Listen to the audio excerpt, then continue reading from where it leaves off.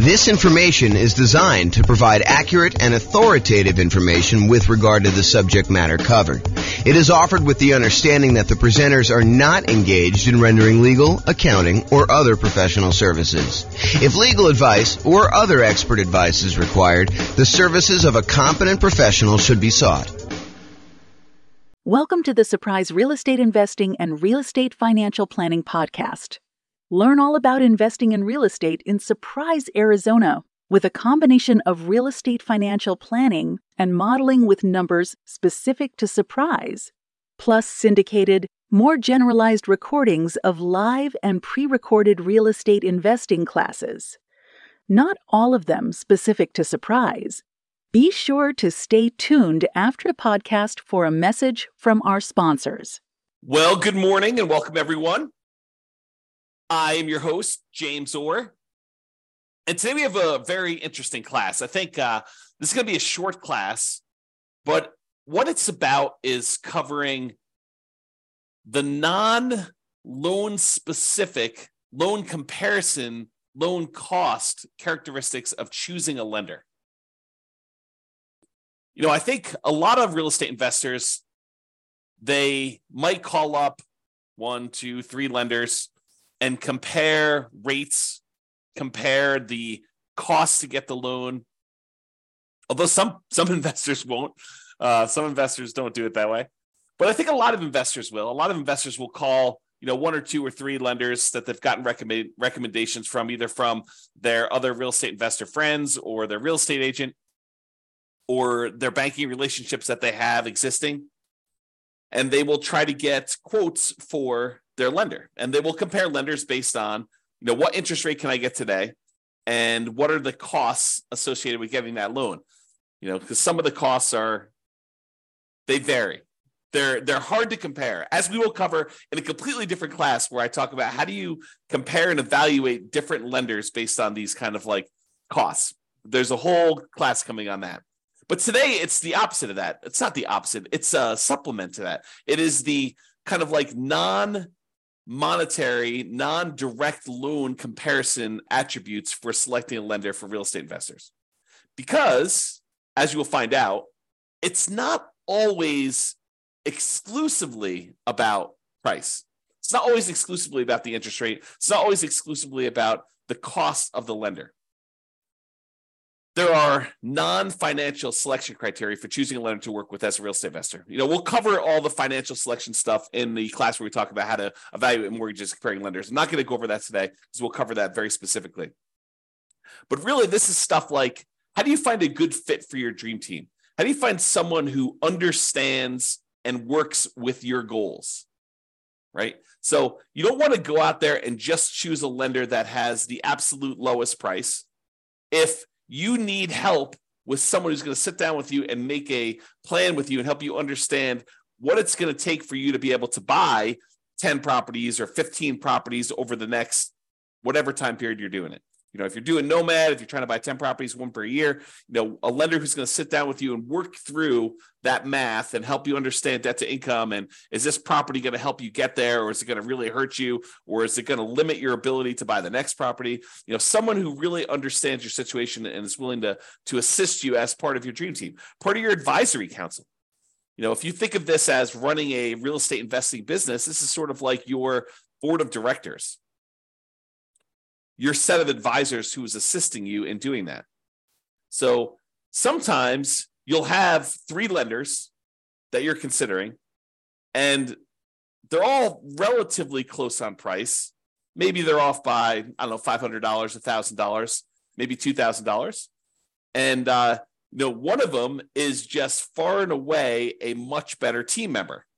They want to see you be successful. They're like, hey, come on in. Let's go over all your numbers. Let's go over like a plan to get you where you want to be with, the 15 properties or the 20 properties or the 5 properties or 100 doors or whatever it is that you're trying to accomplish. They're on your side. They're part of your team. They want to help you succeed and understand what it's going to take for you to get there financially. You're not just guessing and researching online and trying to figure out what applies to you and what doesn't apply to you. They're an expert in their getting loans and brokering loans, and they're going to assist you in understanding what you need to do that.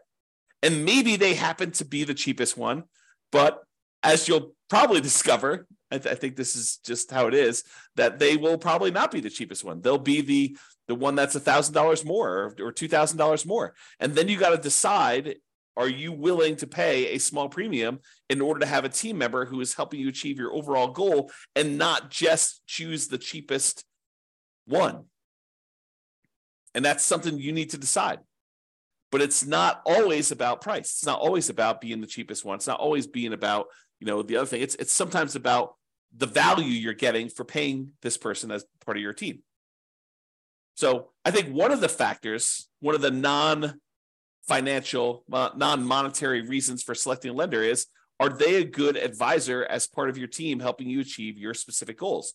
Do they have expertise in that? Are they willing to sit down with you? Are they willing to help you? Are they willing to work with you in order to achieve your goals? So that's one factor. Are they a good dream team member? Number two, overlays.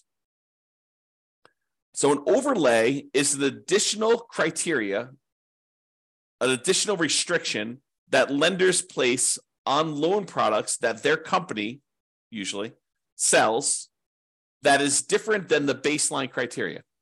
So for example, for doing a FHA loan, let's say the credit score typically for doing the FHA cuts off at 620. And I don't know that from memory. You'd have to go look it up. But let's say it does. Let's say it cuts off at 620.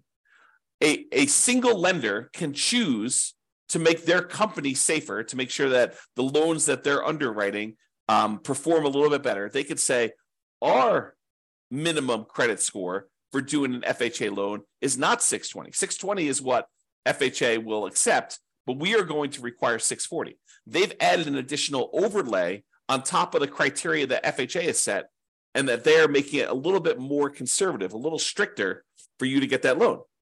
And so it's important for you to understand where certain lenders have applied these overlays, what overlays they have in place. And some lenders really know these, right? They're like, hey, listen, traditionally, if you go straight to FHA or you go to another lender, they're going to say it's 620. For us, it's 640. And they'll tell you up front. Other lenders may not know. They may not understand all of their overlays and where they differ, especially new lenders who haven't been in the industry that long and don't have a wide kind of like swath of experience to be able to say, this is different than where I was in my last company. Because they may be telling somebody, that this is the rule, but the rule is really specific to their own company. It may not be the generic rule for the entire industry, and theirs may be different than what the industry standard is. So dream team member, whether they're going to be a good part of your dream team, and overlays. Another factor, like not specific to the interest rate or cost of getting the loan, that you may want to consider. It's not always about price. And the next one, some people may kind of like poo-poo this away, but personality. If you call up a lender and they make you feel like an idiot, maybe you want to choose another lender, even if they are $500 cheaper or $1,000 cheaper. If they're insulting to you, or they make you feel little, or they kind of like make you feel like you're bothering them,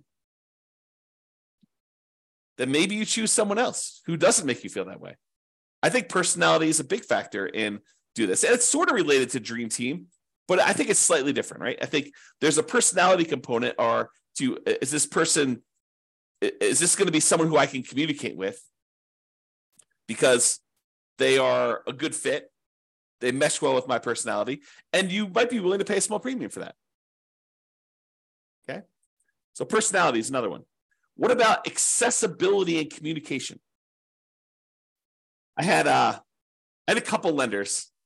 A client of mine was trying to use, a couple of clients of mine were trying to use a lender. And this was during a time when the market was ridiculously hot.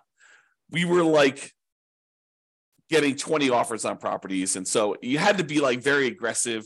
And sometimes you're doing things like after work and you're trying to call a lender to get a lender letter so that you could actually submit your offer and be competitive.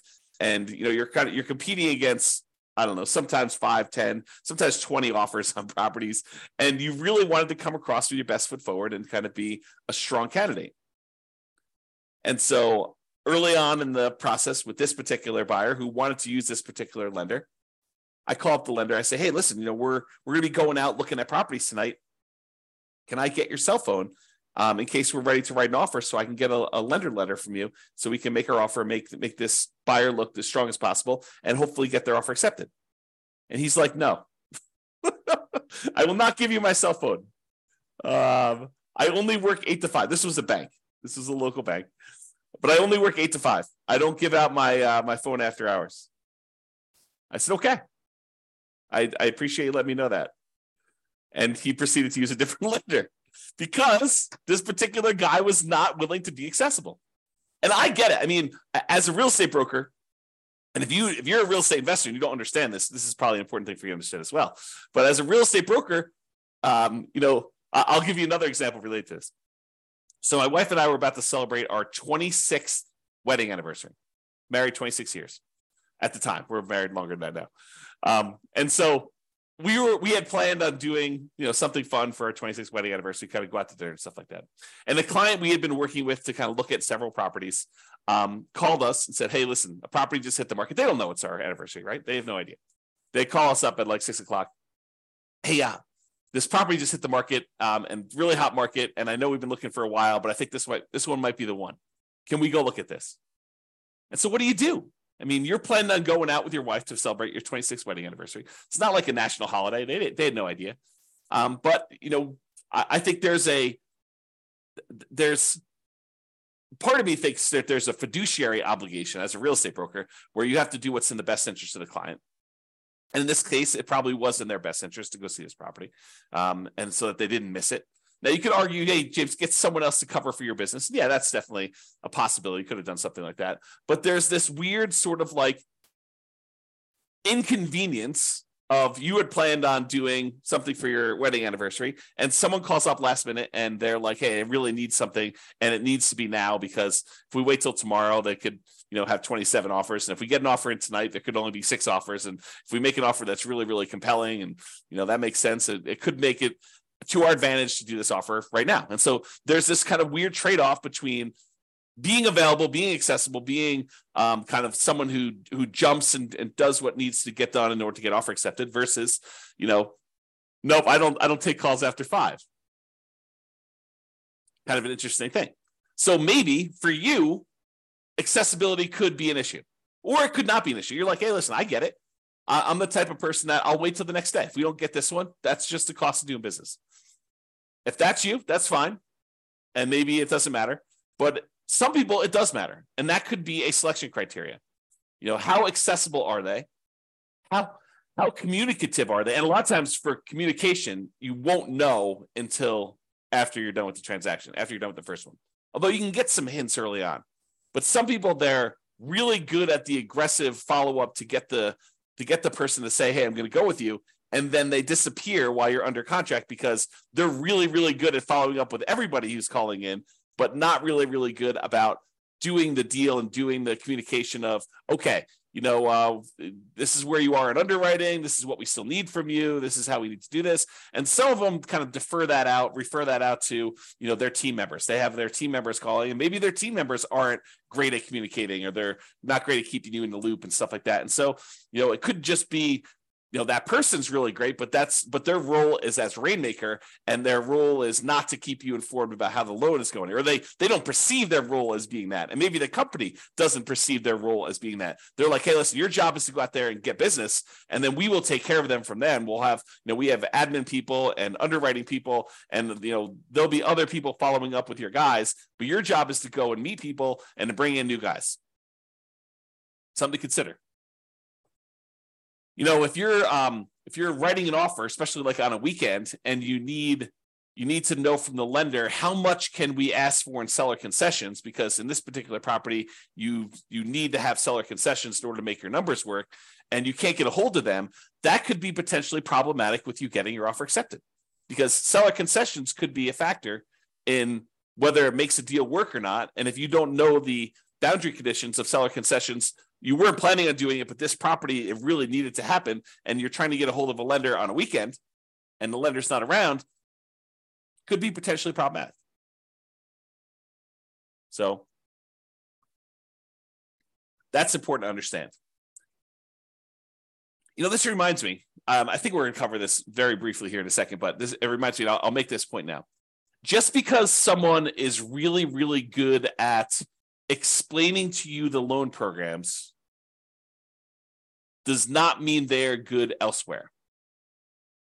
Someone who has knowledge, and this is more of a generalized thing in life, right? I teach a lot of real estate investor classes.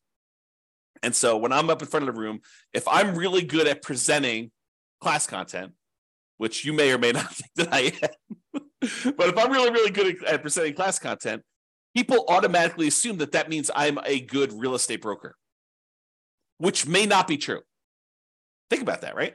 The skill of being a good stand up in front of the room, class teacher, presenter sort of person does not necessarily mean that I am a good fill out a contract, understand contract law, understand showing properties, be able to get you in there, good negotiator, understanding market stats, although market stats might be part of the presentation skill set, or being able to analyze what the market stats mean. Like the skill sets for those different things, they don't necessarily lead A to B. Because I'm a good presenter does not mean I'm a good real estate broker. Because someone is is good at following up with you in order to get the business does not mean that they will be good at the loan part, that they understand the ins and outs of the loan process, that they understand, just because they understand loans does not necessarily mean that they understand PMI. Just because they understand kind of like generic loan stuff and like what it takes for you to get pre-approved does not necessarily mean that they are going to be good at helping you structure your plan for 20 properties. I don't mean to scare you away. I'm just trying to point out to you the obvious that one skill in one particular area does not make you skillful in others. Now, they tend to correlate. There is a little bit of a correlation, right? Someone has knowledge about, one aspect of doing loans. They might have a higher probability of having expertise in other parts of loans. But use like a sports analogy.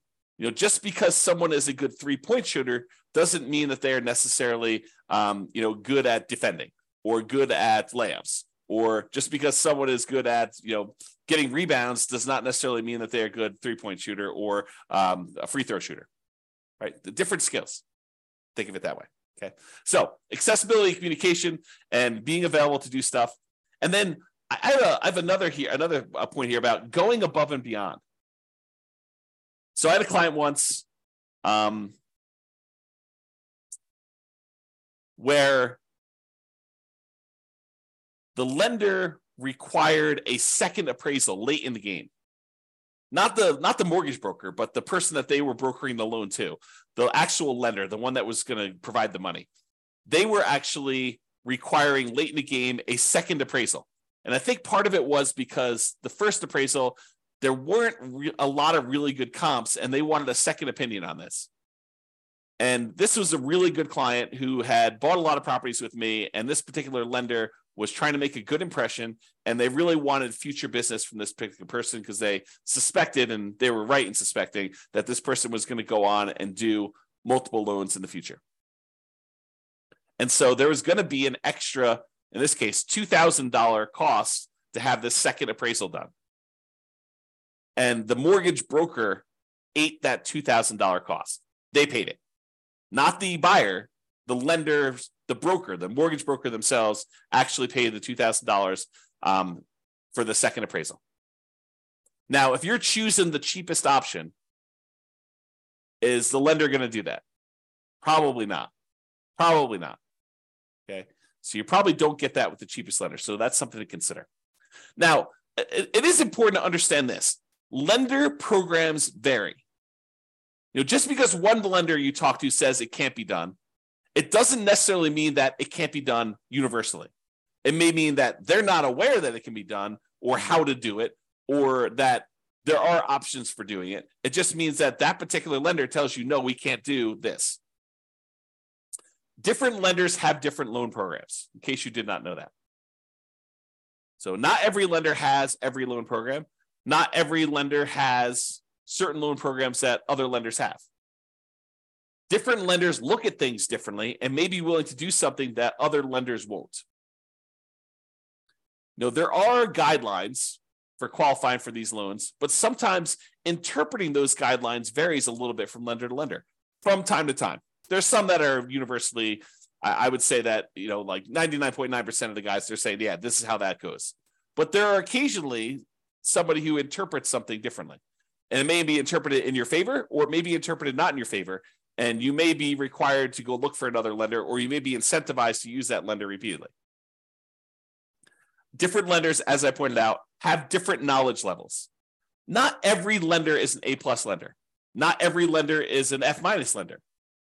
Just like there are good attorneys and bad attorneys, and good real estate agents and bad real estate agents, and good priests and bad priests, and good football players and bad football players, there's a range of skill levels out there, and you should realize that does apply to lenders.